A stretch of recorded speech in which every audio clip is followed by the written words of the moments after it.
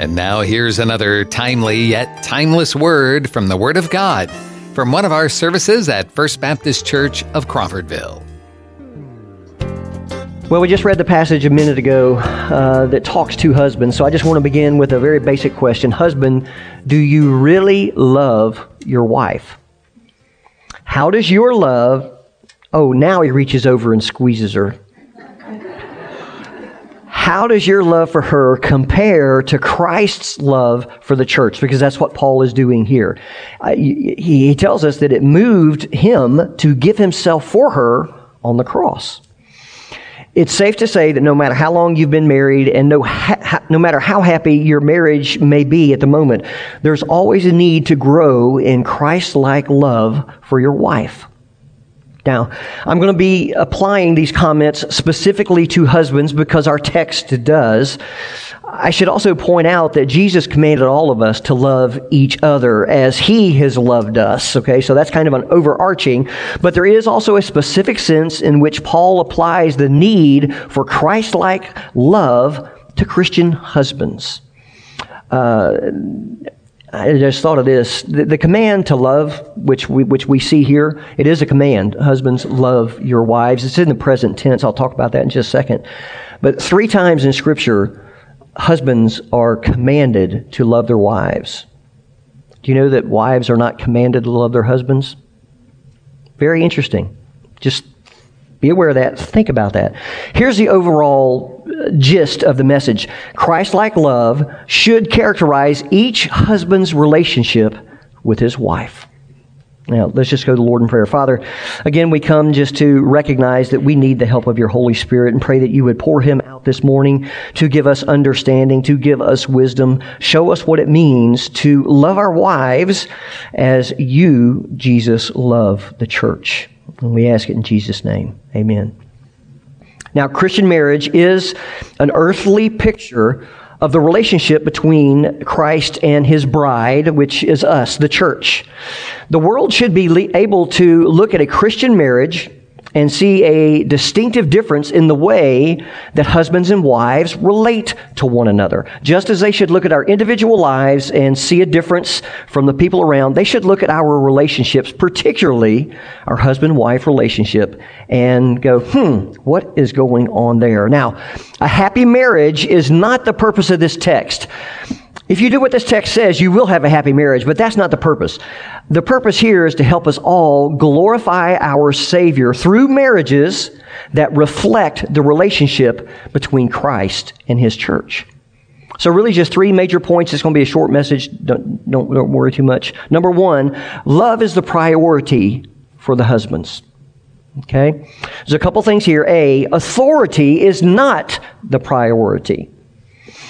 If you were to ask Christian husbands, what is your main responsibility towards your wife, you would often hear, to be the head of my home, to be the head of the family. And to be sure, that is a serious responsibility.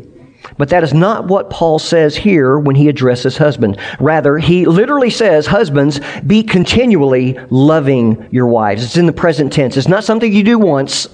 It's something you do every moment of every day. Husbands, be continually loving your wives. What this tells us is the husband primarily, and not the wife, is responsible to set an atmosphere of love in the home. Isn't that interesting? That's the husband's job. Well, the second thing here, material provision is not the priority. Many American Christian husbands think that their main responsibility is to provide a good lifestyle or a good home for the family, and they see their jobs as an expression of love for their wife and their family. And to some degree it is. I'm not going to argue that. But the truth is, many men find it easier to give their wives and children things rather than to spend time with them, to share their hearts with them in deep, loving relationships. Now, while men are to provide, we cannot deny that, their main responsibility to their wife is to love her. Now, that's not easy, right? We wouldn't be told to love our wives. We wouldn't be told to love God if it just came naturally, if it was easy to do. Our second major point here is that love is possible for all husbands. All right? Love is possible because it's commanded. Now, God never commands us to do something unless He gives us the power to accomplish it. Now, these verses, they reflect the results of being filled with the Spirit. Just a few verses early in verse 18, He says, be filled with the Spirit, right? While we're never going to do it perfectly in this life, can I get an amen? That should be from everybody.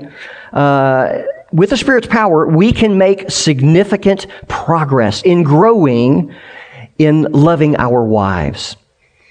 Well, B, love is possible because it is commanded to men of every conceivable background. Now, ladies, you may be in a marriage where your husband has fallen into the sinful ways of the world. Maybe he has been unfaithful to you. Perhaps you have been unfaithful to him. Maybe it's just that your romantic love seems to have grown cold over time. Still, it's possible through obedience to God's Word to turn that marriage relationship around so that it not only honors God, which we wanted to do, but it's also fulfilling for the couples themselves. But to apply Paul's command, we must be clear about what he means by love. Is it that overpowering feeling that swept you off your feet when you saw her face for the first time? I mean, we know what that's about, right? Well, the third major point here is a definition. Love is portrayed as a self-sacrificing, caring commitment that shows itself in seeking the highest good of the one loved. Now, each part of that definition comes directly out of our text. Love is self-sacrificing, just as Christ loved the church and gave himself up for her. That's self-sacrificing. Love is caring, just as a man nourishes and cherishes his own flesh as Christ does the church. Love is also a commitment. That's implied by the command to love. Also by Christ's covenant love for us and by the analogy of the body. Right? We take care of ourselves. Love shows itself. That is, it's not just words. It's also deeds. And that's seen by Christ going to the cross for us. Love, the last part, seeks the highest good of the one loved. Just as Christ died for us so that he might sanctify us and cleanse us to present us to himself in all of our glory one day as holy and blameless. So the definition fits this text, and you really should think about applying it daily toward your wife. It's very important to clear out of our mind the Hollywood concept of love. That is, that love is primarily sexual attraction that hits you mysteriously out of nowhere and just as mysteriously evaporates apart from your power to do anything about it. Certainly, God designed it so that love involves a mutual sexual attraction. Without it, I wouldn't advise a couple to get married. But to sustain and deepen love over a lifetime, we've got to understand Paul's teaching here. So I want to explore in the text more depth by presenting 10 contrasts to help sharpen our understanding of what biblical love looks like practically. Okay, so contrast number 1, love is sacrificial. It's not selfish. Christ loved the church and gave himself up for her. So he is our standard. Now, a husband may say, well, I would die for my wife if it ever came down to it. But here's the real question. Are you crucifying yourself daily on behalf of your wife? Is your focus on setting aside your selfish desires in order to meet her needs? Or is it still on just using her to meet your own needs? Contrast number 2, love is purposeful. It's not aimless, effortless ecstasy. That's kind of the Hollywood notion of it. The world views love as an aimless, effortless state of ecstasy. If you have to work at it or give it any effort, then you must not have the real deal. True love is totally spontaneous, thank you, and unplanned. But that's not true. Paul gives us Christ's purpose in giving himself for the church. It's in verses 26 and 27. He says, so that he, Christ, may sanctify her, having cleansed her by the washing of the water with the word, that he might present to himself the church in all her glory, having no spot or wrinkle or any such thing, but that she would be holy and blameless. Biblical love involves effort to reach a purpose. Christ doesn't achieve his aims for his bride by effortless spontaneity. He has a definite purpose, and he works with us to achieve it with our wives. 3 things here. A, married love has an exclusive purpose. Paul says that he might sanctify her. Do you know what sanctify means? It means to be set apart unto God for his purposes. Now, in practical terms, men, this means that you must put a protective fence around your love for your wife. There's no place for flirting with other women in any way, shape, or form. A Christian husband must guard the exclusivity of his relationship with his wife. B, married love has a cleansing purpose. To sanctify means to be set apart exclusively to God. Cleansing refers to the removal of our sins. It's through the word of the gospel that we are cleansed and set apart unto God. Now, the application for husbands is that we must be committed to the total well-being of our wives, but especially to their spiritual growth in holiness.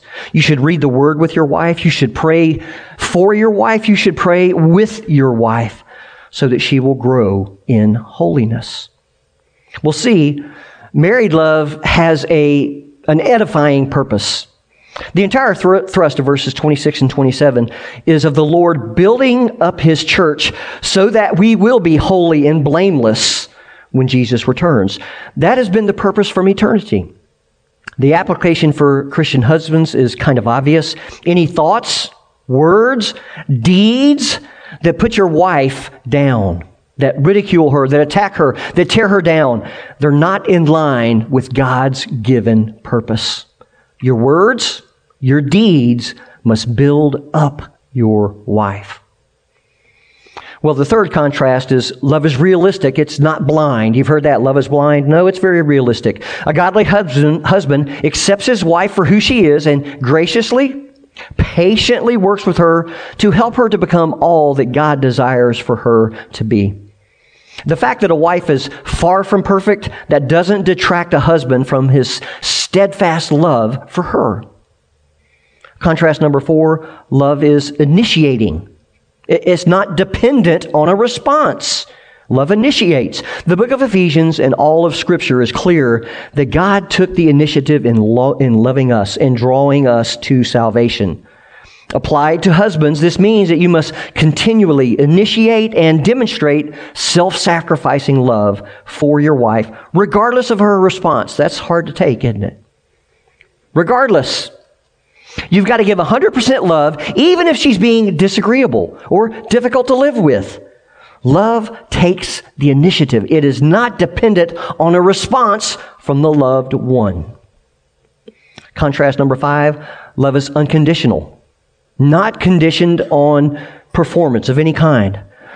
This is really the outworking of the previous point. You not only have to initiate love when it's undeserved, you also must steadily maintain love over the long haul, even when your wife is not being particularly lovely. I'm not going to get an amen out of that because somebody will get slapped. The husband's job is not to get his wife to submit to him. Paul's already talked about that earlier in Ephesians 5 here, but to love her just as Christ loves an often disobedient church. His love for us doesn't depend on our obedience, does it? No, it's there. It's golden from day one when we become His child. Contrast number 6, love is a total sharing of life, not two independent lives. Paul says in verse 28 and 29, so husbands ought also to love their own wives as their own bodies. He who loves his own wife loves himself. For no one has ever hated his own flesh, but nourishes and cherishes it, just as Christ also does the church. Now, he's not encouraging us to learn how to love ourselves so that then we can learn how to love our wives. No, he's pointing out the fact that normal people love their bodies. And that's seen in the way that we care for our bodies. It's seen in the way that we protect our bodies from harm. Well, his point here is that your wife, husbands, is part of your body. Just as we, the church, are members of Christ's body. A husband and wife are now one flesh. When you love her, guess what? You're loving your own body. If your wife is hurting, that means you are hurting too. If you attack her with harsh words, you're attacking yourself. She's part of your body. Love her. Contrast number 7. Love is responsible, not irresponsible.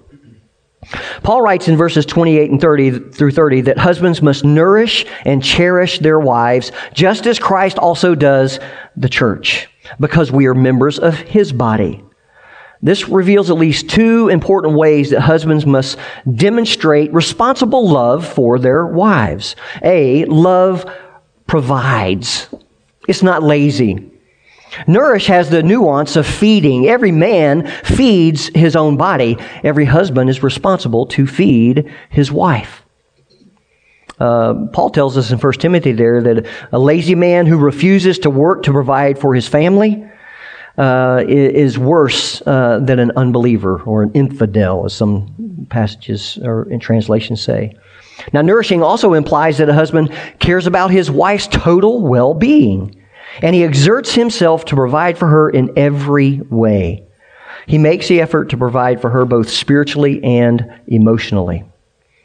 Well, the second way that we show that we provide is love is caring. It's not callous. Love cherishes. That's the word Paul uses. The word means warmth. It really pictures a mother tenderly holding a baby against her body to keep it warm from the cold. Now again, this verb stems from the analogy of the wife actually being part of the husband's body. This is a good illustration for this morning. If you were to stand outside for, say, 10 or 15 minutes and leave your hands outside your pockets, what would happen? They would have gotten extremely cold, and you wouldn't go, doggone stupid hands, stay out in the cold for all I care. No, what do? You put them in your pockets and you warm them up. Responsible love nourishes and cherishes your wife. Well, contrast number 8, love is emotionally mature, not immature. Paul goes all the way back to, in verse 31, to Genesis 2, right? This is where God set things up for men and women. He says, "For this reason a man shall leave his father and mother, and shall be joined to his wife, and the two shall become one flesh." Now, this was given for our instruction, to show us that a man must be mature enough to leave his parents when he's going to enter into marriage. A husband must leave his parents so that he can be joined to the wife and lead her in a mature, responsible manner. He should be her leader, not her little boy. Well, contrast number 9, love is a permanent commitment. Be joined there in verse 31 means be glued to. That means when you get married, you're stuck. Marriage creates a new one-flesh identity of head and body. It's the permanent commitment that enables a couple to work through difficulties, as we all must do. How many of you who are married have ever worked through anything with your spouse? Yeah, you know you have at some point. It's going to happen. But there's something about that permanence of marriage that makes it more doable. You see, marriage is an earthly picture of Christ and the church. For a husband to threaten to leave his wife over a problem would be like Christ threatening to leave his bride, the church. But you know what he's already said? I will never leave you nor forsake you. Well, contrast number 10, love is a growing, exclusive intimacy. It's not a casual relationship. One flesh refers primarily to the sexual union. God has designed the sexual union to create this intimate one flesh relationship.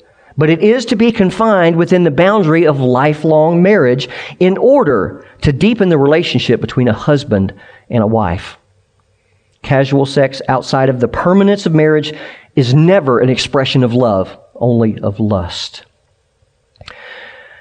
I read this story and I didn't write it down. I'm going to try to repeat it. This man heard something on the radio, and it was a preacher preaching on a subject like this, saying how you should be thoughtful for your wife. All right, that's one way that you can love her, is to be thoughtful of her. And he was actually headed to a vacation to the cabin. The kids and the wife were already there. He'd got off work, and now he is headed there. And once he gets there, so he says, okay, for the next 2 weeks on this vacation, I'm going to be totally I'm going to love my wife like I've never loved her before.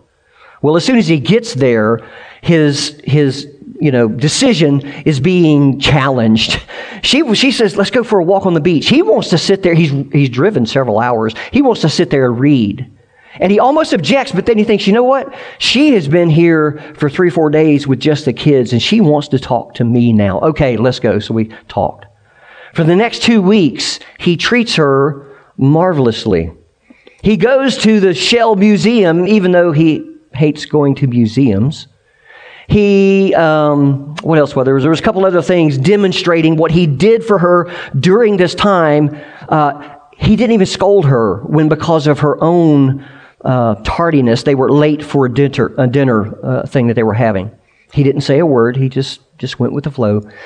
The last night they're getting into bed, and the wife looks rather somber, distressed. And he says, "What's the matter, honey?" And she says, "Is everything okay?" And he says, "What do you mean?" She goes, 2 or 3 weeks ago, we had that appointment with the doctor. Did he tell you something? Am I going to die? And he goes, "What are you talking about?" She says, "No, you're not going to." He says, "Well, you've just been so nice over these last 2 weeks. Never seen anything like it, and I just thought maybe it's because I was going to die." And he goes, and then when he figured out what's going on, he busted out laughing. He says, "No, honey, you're not going to die. I've just realized how to start living. It will make a difference in your relationship if you'll be thoughtful for your wife. Husbands, love your wives just as Christ also loved the church and gave himself up for her. Do you love your wife even as you love yourself? If not, the assignment's rather clear, isn't it, men? Get started this next week. Love your wife. Let's pray. Father, again, thank you for the encouragement, also the conviction of your word that speaks truth into our hearts, and oftentimes it is hard truth. And that may be some hard truth for some folks this morning. They're not doing a good job of loving their wives. So God, I pray that you would just cement this into their mind. Let them not get away from it. Father, I pray that it would bear fruit in their heart and in their relationship with their wife. God, for the folks, for the marriages in our congregation, we pray that when the world looks at them, that they will see something different. And Father, they will see what the relationship between Christ and her church, his church, looks like. So Father, help us to love our wives. And we ask it in Jesus' name. Amen. Now, we've mentioned it a couple times this morning. Husbands are to love their wives just as Christ loved the church and gave himself up for her. Maybe you've never experienced that love. I promise you, that is the ultimate love.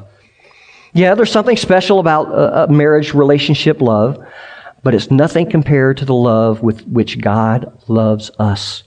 John 3:16, for God so loved the world that he gave his only begotten Son, that whoever believes in him will not perish, but have everlasting life. Do you have everlasting life? Have you tasted this love of God?